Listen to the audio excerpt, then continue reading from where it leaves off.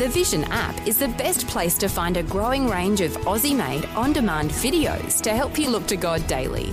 Be challenged by a series of apologetic interviews produced by Creation Ministries International, and inspired by Helping Hands, which showcases people and organisations who make the world a better place.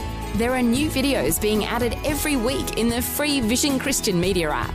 Just tap the Watch tab to see the growing selection. If you don't already have the app on your smartphone or tablet, download it now from vision.org.au/app. Vision.org.au/app. Vision. Life, culture, and current events from a biblical perspective. 2020 on Vision.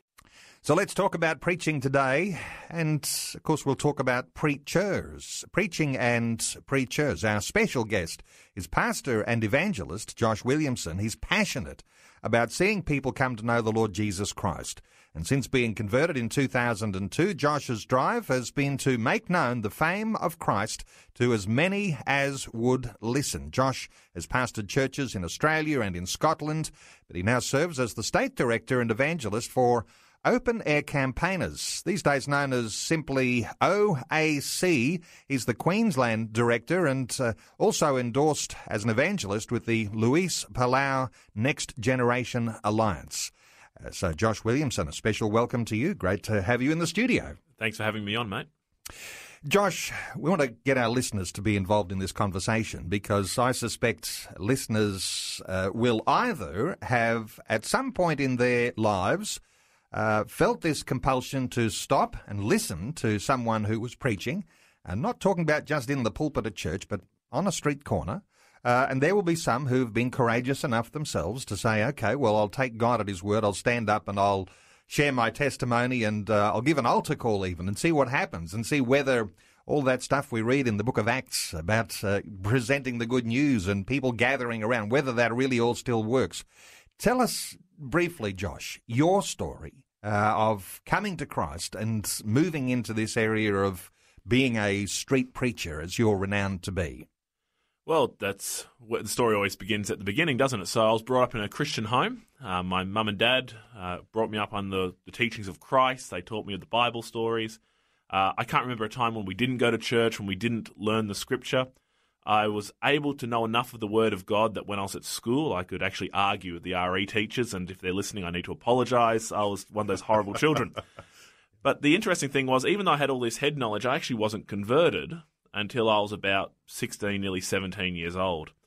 I grew up in the church, and when I was about a teenager, I'd had enough of the church. I said the church was full of hypocrites. I didn't want anything to do with them. I didn't want to attend church anymore. In my mind, I was just going to do my own thing. At that stage, I actually decided I was going to join the Australian Army as a regular soldier as soon as I was old enough. So what I did was join the cadet training scheme first. And something we learnt very quickly in the cadets was you spend a lot of time sitting in the bush doing nothing. So I found this little camouflage book that looked quite interesting.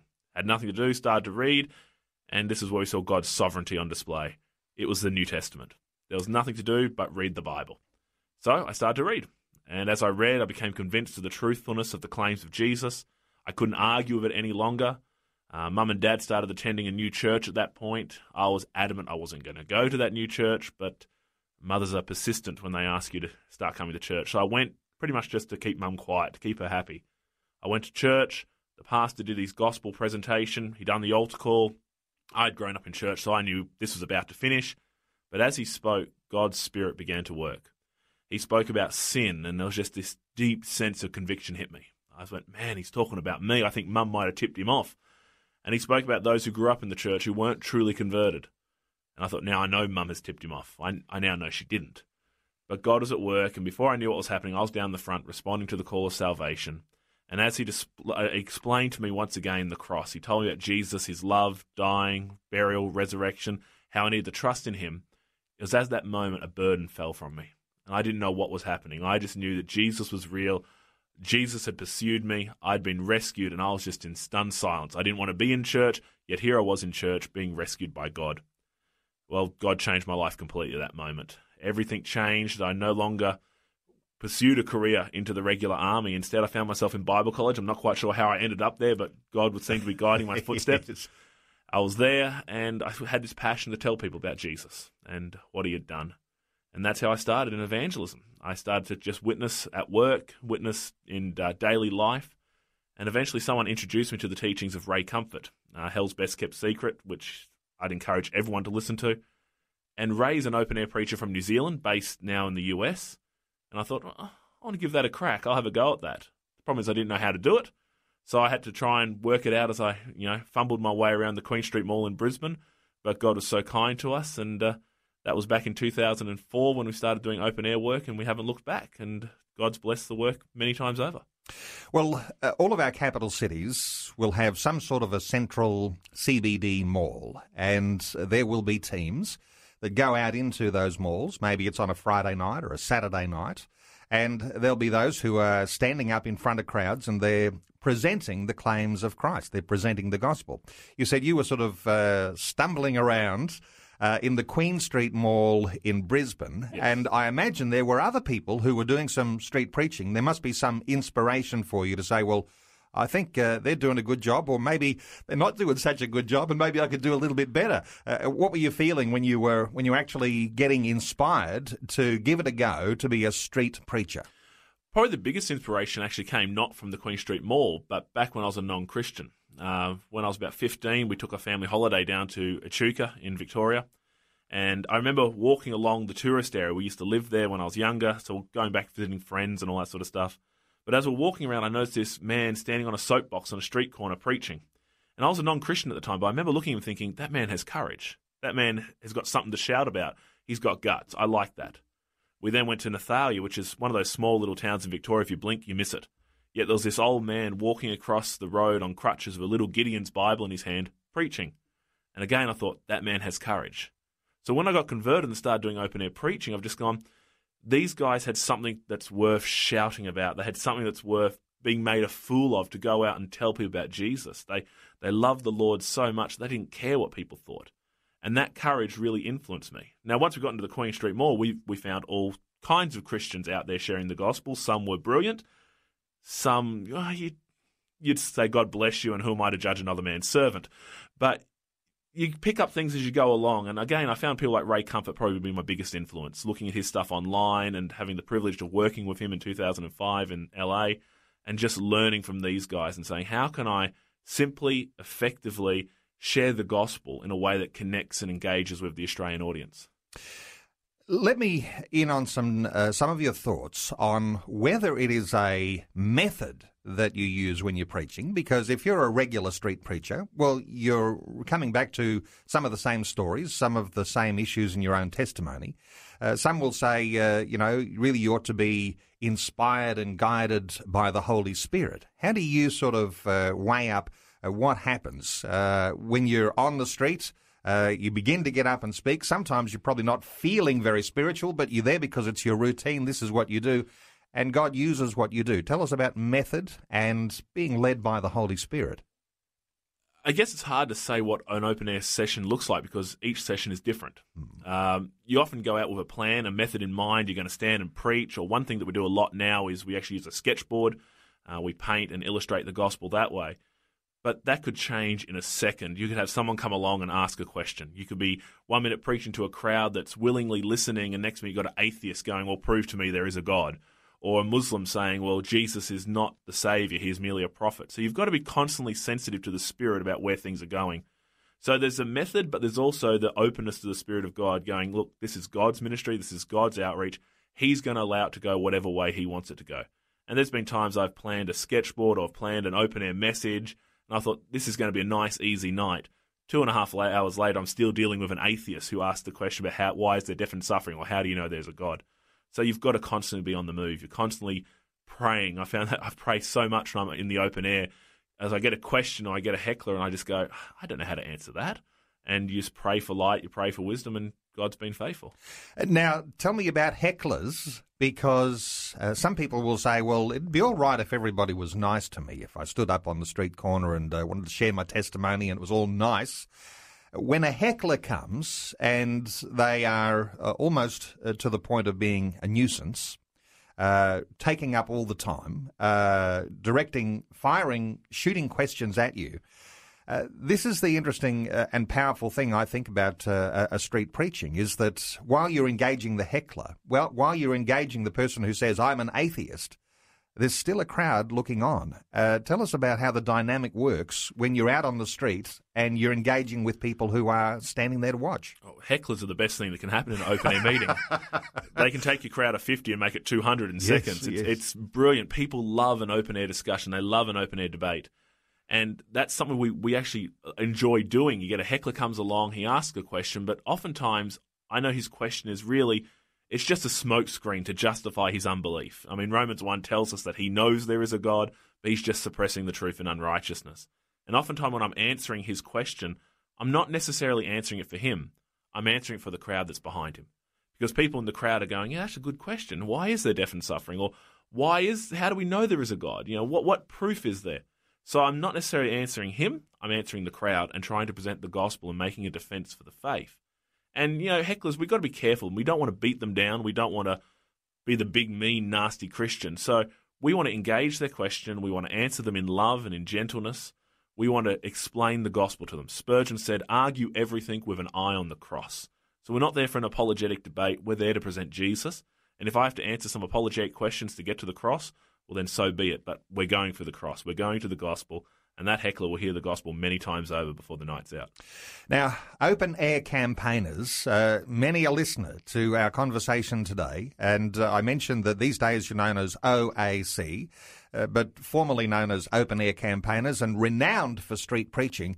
What a wonderful history. Back to 1892, you're actually leading the Queensland arm of your organisation. It's a significant history, a significant heritage. How valuable is it to be able to say, I'm part of an organisation that's been going more than 100 years and we're building on what's gone before. There's an accumulated wisdom in our capacity to be able to reach out to people on the street.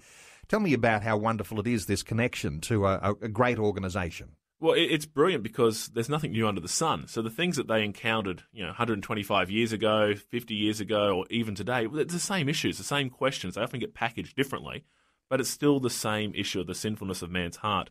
So I can look back at these older guys who have served, and some of them are still alive, and brilliant encouragement to us, and go, how did you deal with these sort of questions? How did you respond to the crowds doing this? And by learning from the combined wisdom of those who have gone before, I think it makes us more effective today because we're not reinventing the wheel. We're just standing up and proclaiming the same old message that's been proclaimed for 2,000 years. The people are the same, the gospel's the same, and the God who saves is still the same. So there are old-timers, we'll call them old-timers, because they've been there, done that before, and they've seen new preachers coming up into taking prominent positions within OAC.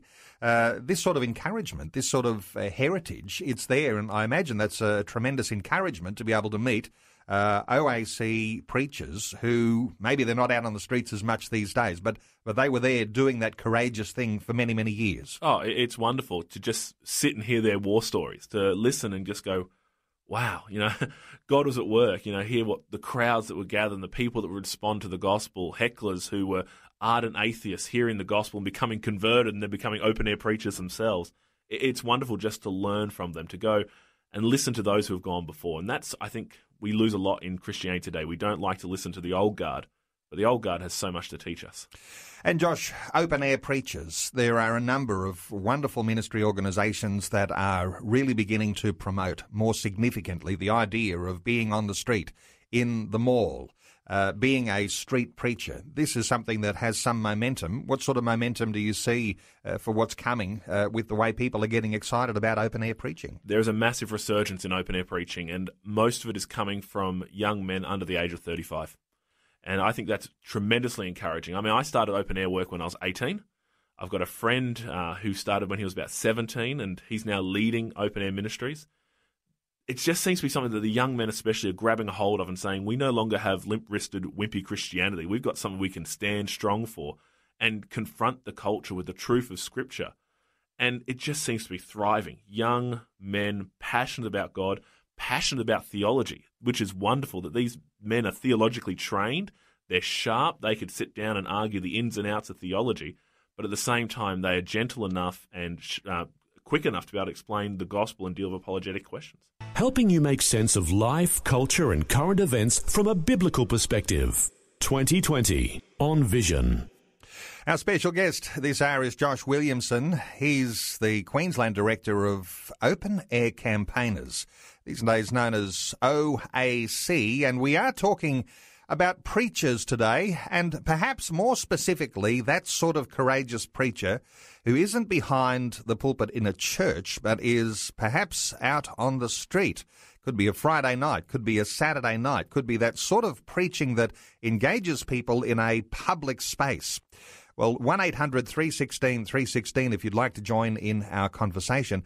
Josh, I'm wondering is there anything that's distinctive about Australian street preachers?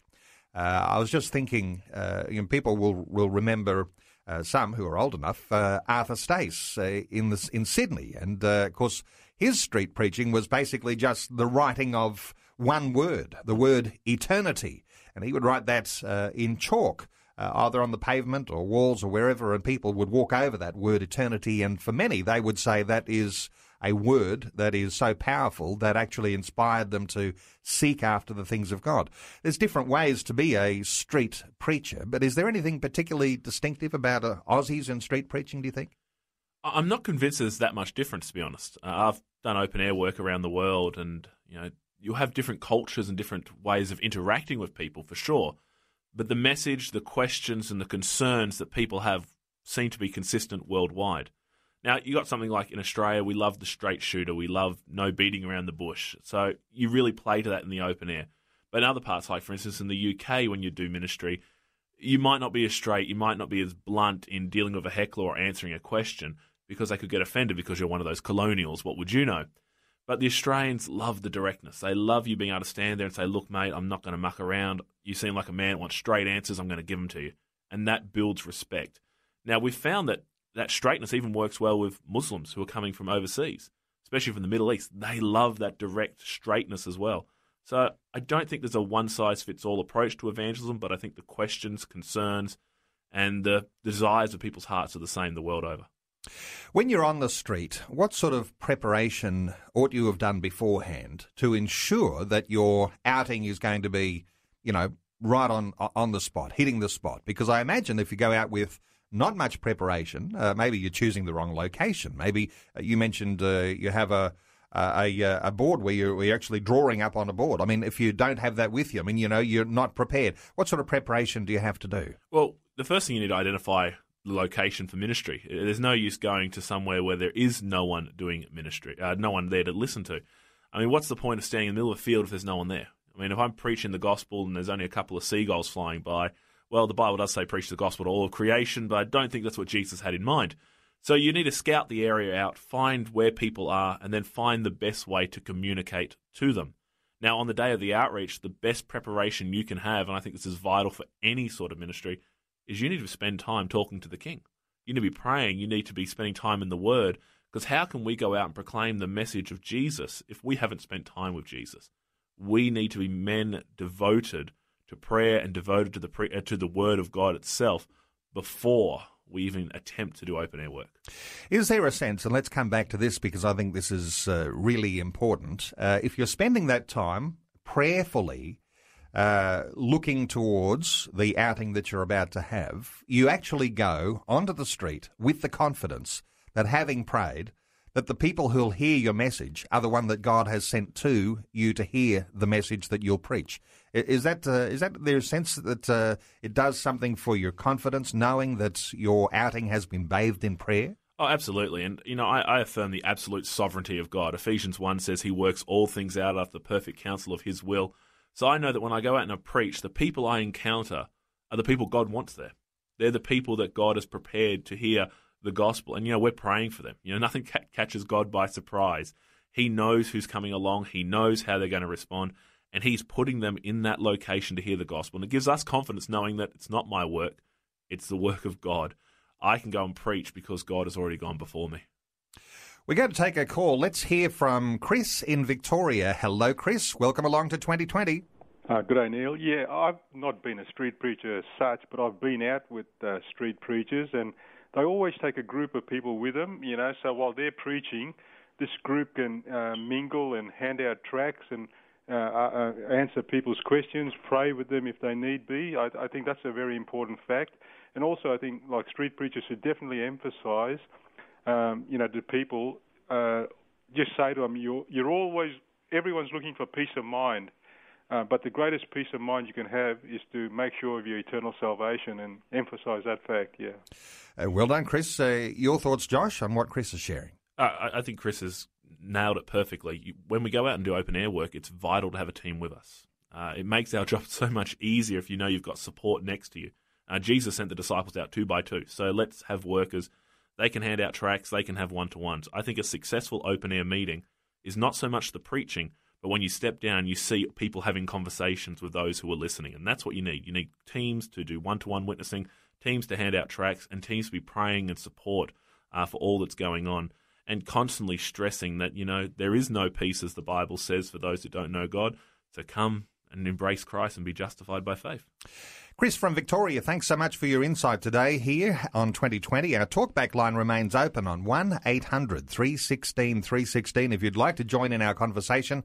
If you've ever been the person who stops because you heard something and you stopped to watch a street preacher, I wonder whether you'd like to share your own feelings, your own insights into what happened on that day. If you've been a street preacher yourself, give us a call, 1-800-316 316. Let's come back to this team idea, because you might have a team, but you might have someone who is an outstandingly gifted preacher.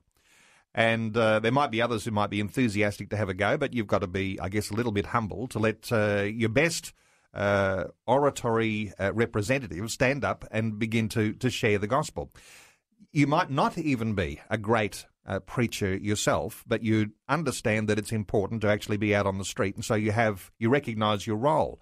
But there's a sense, isn't there, in which, and this is like a leadership development, when you've got a team going with you, you're actually looking at next generation, people who will be able to learn to do what you do, learning the craft of being able to present the gospel out in the open.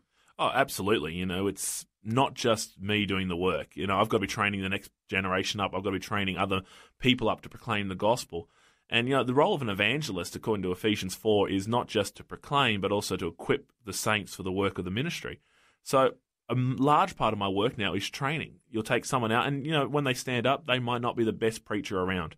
I remember my first open air, I lasted 2 minutes, and I was done, and I said I'd never do it again. But God kind of forced me into it. So I see guys stand up and I might go, yeah, look, they didn't quite nail it. They missed a few vital elements. But you encourage them, you provide an example to them, you point them in the right direction, and over time you see them develop. Now, that's not to say every single person is called to be an open-air preacher. Not every single person is going to stand up in public and proclaim the gospel. But every single Christian is called to be a witness. And one of the best ways to learn to witness is to actually go out in the streets, because you will meet non-Christians everywhere, and you'll quickly learn how to talk to them about Jesus.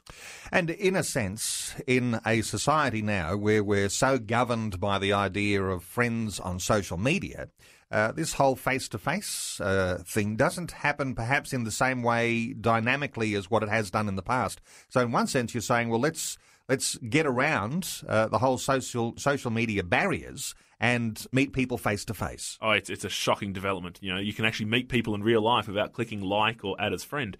But that's what you need to do. You can share the gospel on social media, and the internet's a wonderful mission field.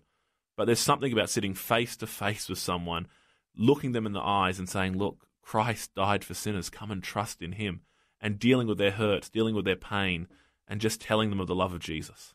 Let's take a call. Julia is in Adelaide. Hello, Julia. Welcome along. Hello. Well, thank you for having me. Mine isn't directly a street preacher, but it was a street outreach work. I was nowhere near the Lord. I'd done the Sunday school thing as a kid, but never actually gave my heart or anything like that. And then when I was just on 40, so they say life starts at 40, I saw an Easter outreach.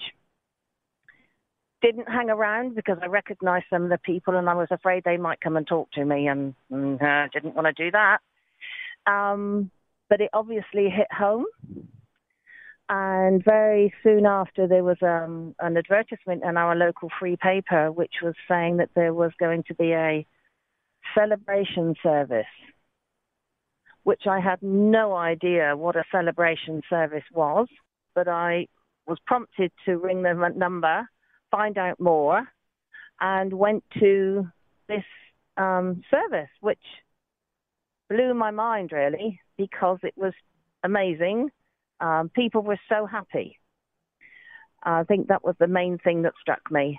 And God, it was obviously a God plan, because from that day forward, I just went in deeper and deeper into finding more about Jesus. And Julia, your story is so important because you have described a connection between the street preacher and the local church. Let's hear from Josh on just how important it is that you're not actually just an isolated figure standing and shouting into the into the ether.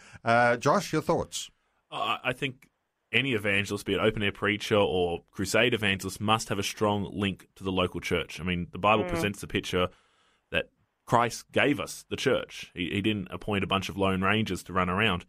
And I think it's wonderful that, you saw this open air Easter event. The seed was sown, even though you're going, I don't really want to hear about this. But God began to work and use it and got your attention. And that's how God works. That's wonderful. Yes. And the open air preacher really does bring the gospel into the community. It makes people think, even if they don't want to think about Jesus, the thought's still there. And we should connect to the local church at that moment because, well, we're not going to be there all the time. So we need to hand it off to the local church, to pastors, to the elders and deacons of the church who can step in and say, right, let's take it a step further. And it's always the challenge is how do you connect to local churches? That's always a challenge. Yeah. I mean, you're dealing with thousands of people in a day. How do you deal with it? And I mean, something we do is we while we not necessarily have celebration services, we might sometimes have a special service, is we will link in with many different churches in the region where we're doing our open air meeting. And we'll have invite cards, we'll have contact details for pastors, we'll get people's details, and we'll be referring them back to churches saying, look, we're giving you people here, follow them up, teach them more about Jesus, and call us when you're having a baptism service or something like that, and we'll come along and celebrate together. Yeah. Julia, thank you. What? I was just going to say, God's timing is perfect, isn't it, too? He knew exactly where I was in my life at that time. Absolutely right, and that comes back to that whole idea of bathing in prayer, the street preacher, knowing that those that he will or she will come into contact with and who'll hear those words on that day are ones that God has sent. So, Julia, thank you so much for sharing your story. You raise such an incredibly important point about this connection between the street preacher and the local church. Now, Josh, you oftentimes have pastors who are coming out and supporting you on the street. They might not necessarily see themselves as street preachers. You've got a great someone who's great as a teacher and preacher from the pulpit, not necessarily always going to relate so well on the street, but they're happy to come and support you. Tell us about those experiences. We love having pastors on the street with us. There's something wonderful about seeing a local shepherd of a local congregation just coming out and saying, look, this isn't my thing. I can preach on Sunday. I can do all the personal witness in my day-to-day life, but standing on a street corner, that's nerve-wracking. But it's wonderful to have them there because when we're witnessing and sharing the gospel with people in one-to-one or tracks, and someone says, well, look, is there a local church nearby or can I go to a local church? What could you recommend? You can say, well, come with me. Let me introduce you to the pastor. And immediately there's that connection to the local church. The pastor gets their details, he goes and has coffee with them, and churches grow. And that's been one of the most encouraging things we have seen is churches are growing through open-air preaching. I'm thinking of a local outreach not far from the studio here. There was one young man, he come past, he wasn't a Christian, he had a little bit of a Christian background, he wasn't interested. He stopped just to be polite pretty much to listen. He heard the gospel and the seed was sown. He then was connected with a local church that we referred him to. He went to that church, he got converted in that church, and we had a wonderful time late last year when we got the call saying, I'm about to be baptized. Can the open air team come along and rejoice with us? And it was so wonderful to see that sort of fruit, that this young man is now in the church, he's growing, and he comes out sharing the gospel with us at our open air meetings now. It's wonderful. And Josh, in this day and age where everybody's carrying a mobile device, their mobile phone, when you've got contact with someone on the street and you're actually supported by, it might be a number of churches in your local area, you've spoken to that young person or that person who's heard the gospel, and you've got an instant opportunity to refer them to a local church. How does that happen? Because as I understand it, you can get the call from the pastor coming literally 2 minutes after you've actually given that referral. Yeah, that's the beauty of mobile technology today. There's no escape. So if someone comes to us and says, look, I'd like to learn more, I want to find out more about Christianity, I'll say, look, if you give me your details, I'll have a local pastor call you. And we've got a list of local pastors that we know will follow people up. And there's been times I've got his details. I've sent a text message off to that pastor saying, can you follow this guy up? And I'll put a little bit in the text message about their background and what we've been speaking at. And sometimes within seconds or even a couple of minutes, that guy's phone will start ringing. And it's the pastor saying, hey, I've just heard about you. I'd love to meet up. And that's how the evangelist should work with the local church. The evangelist isn't there to do his own thing. The evangelist is there to serve the local church, to work with the local church, to strengthen the church. So we must work together. Pastors and evangelists should be the best of friends when it comes to outreach. Well, you might like to participate in our conversation. 1-800-316-316 if you've ever been tempted to stop and listen to a street preacher. Or if you've ever been a street preacher yourself, you might like to let us in on some of your stories. We were talking, interestingly, about war stories because it's often a challenge. When you've got the heckler on the street, Josh, that person who is antagonistic, you've got to have a certain sense of, we've already talked about courage, but an ability to be able to even stand in the face of what these days can very easily escalate into abusiveness.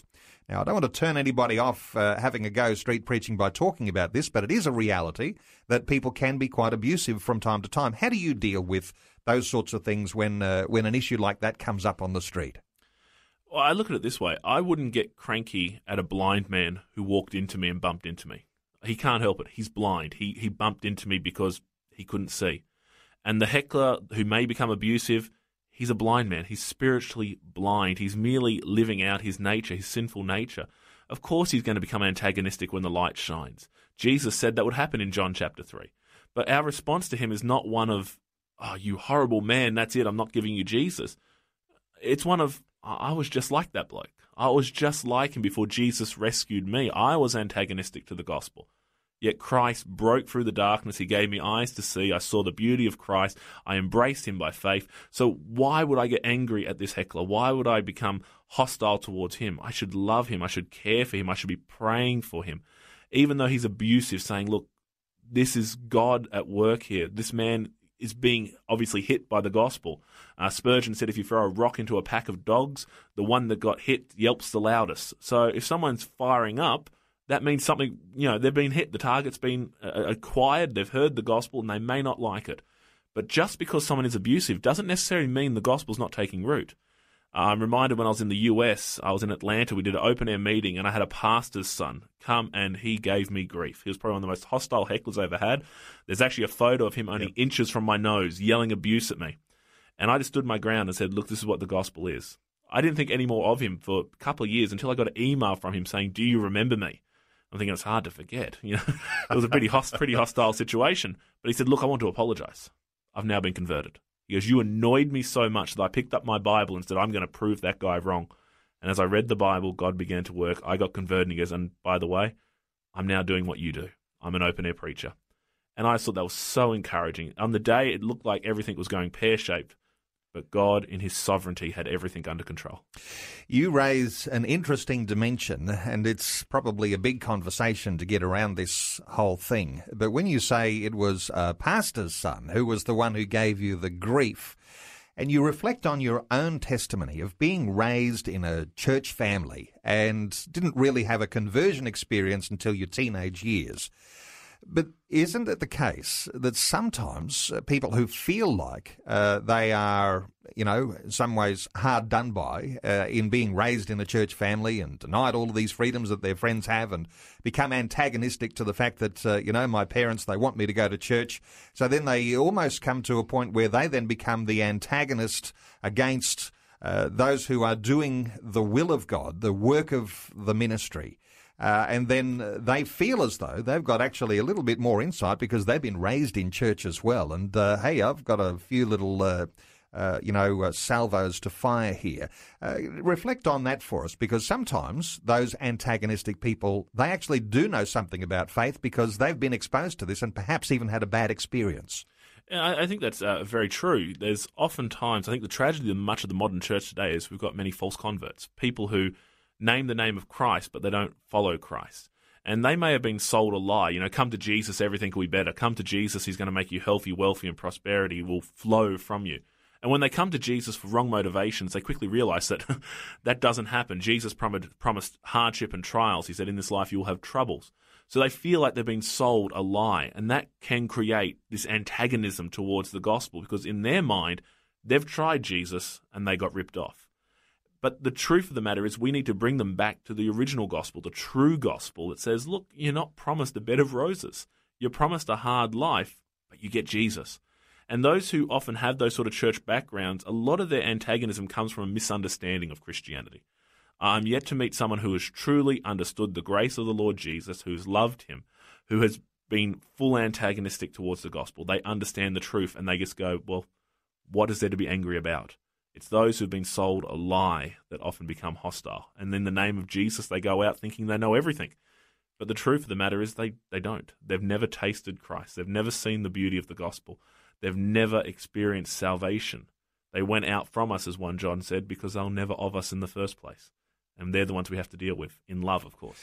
You mentioned a very important word, the word grace, because when you talk about people who've sort of had a false conversion or a conversion that set up false expectations of what they thought they would have in their Christian walk, this word grace is very important. And for some people, it's like they get a glimmer of understanding of that and then it disappears.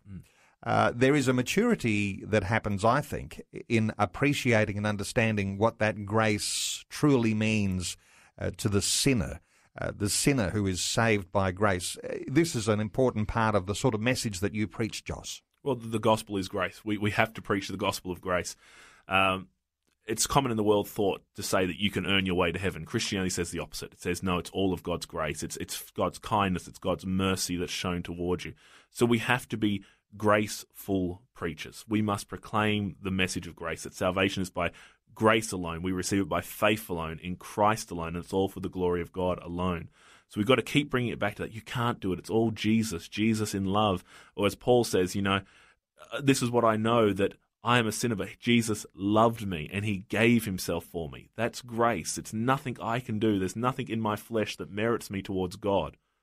Yet he sets his love upon us. So we have to keep hitting home the message of grace. It's not you, it's Jesus. As we're talking about constructing a preacher, you've touched on something very important here, this idea of being a messenger of grace, but also delivering that in a gracious way, because sometimes, people perhaps preaching on the street might appear to be a little condescending or speaking a little, some people like to criticize Christians and they say, it's another holier than thou type of a Christian. But there is a sense here, isn't there, in which the preacher who has a grace message is bringing to people the message of the gospel, and not in a position of superiority, but as the servant of the Lord, as the servant of the person who is hearing. You're actually serving the person who's hearing this message. It's service. And any preacher, and I wish I could say I get this right 100% of the time, there's times when I have no doubt been one of the most arrogant, condescending preachers around. I know that because I'm a sinful person, still daily in need of grace. But we mustn't have that mindset. We must come to the person going, I'm no different. The only thing that's changed me is Jesus. He has lavished his love upon me. He has rescued me when I didn't even seek him. He pursued me and the Father drew me to the Son. Wow, I've been rescued and you too can be rescued. And that's the mindset we've got to come with. I'm just a sinner saved by grace. That in me and my flesh there dwells no good thing. That I can't do anything to merit God's favor. Yet he loved me.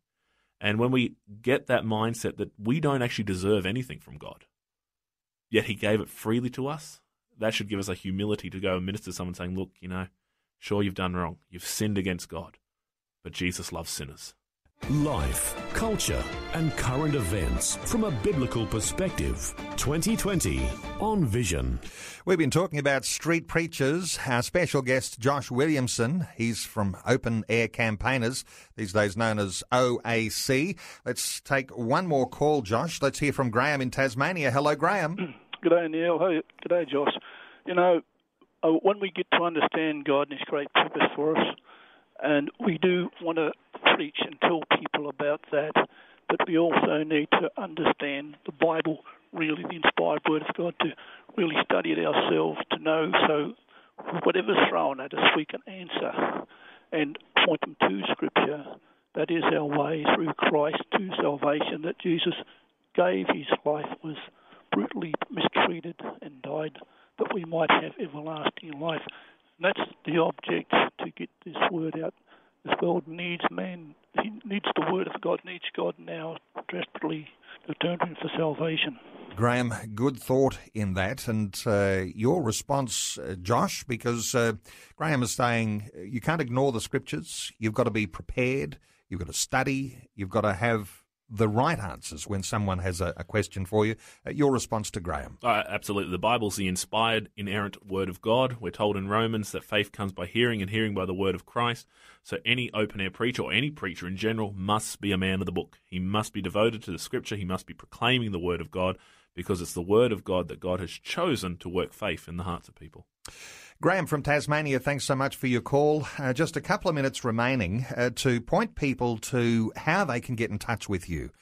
You have your own personal website, Josh Williamson. It's joshwilliamson.org.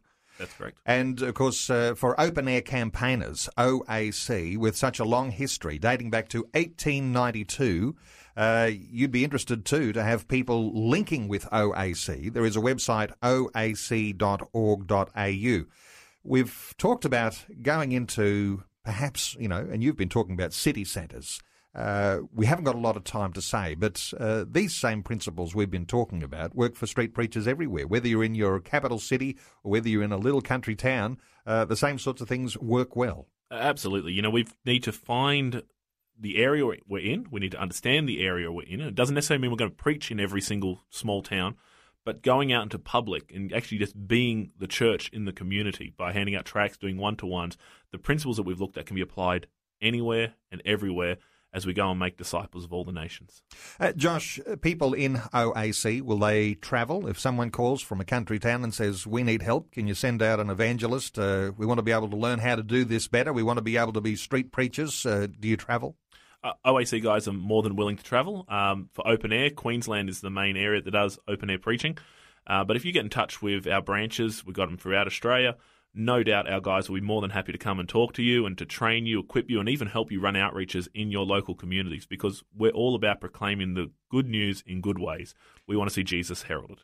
And if you can't go to the country town, I imagine that you'd be encouraging people from a country town who might be interested in open air preaching to actually come to the city and be one of your off-siders on one of those Friday or Saturday nights when you're out on the streets and when you're doing your thing and doing it well and connecting people with the local church. Oh, come and visit. Come and say g'day, and we'll be more than happy to put you to work or have you praying for us. All right, well, there's the encouragement. I'll mention those two websites again in case you'd like to take Josh up on those offers. joshwilliamson.org. That's joshwilliamson.org, and the Open Air Campaigners website, oac.org.au. That's oac.org.au. You're in Queensland. There's a branch in WA and South Australia, Victoria and New South Wales. All right, fabulous. oac.org.au. Josh Williamson, we'll do this again on another day and we'll pick up on a different dimension to this topic. But thanks so much for sharing your heart with us today on 2020. Thanks for having me on.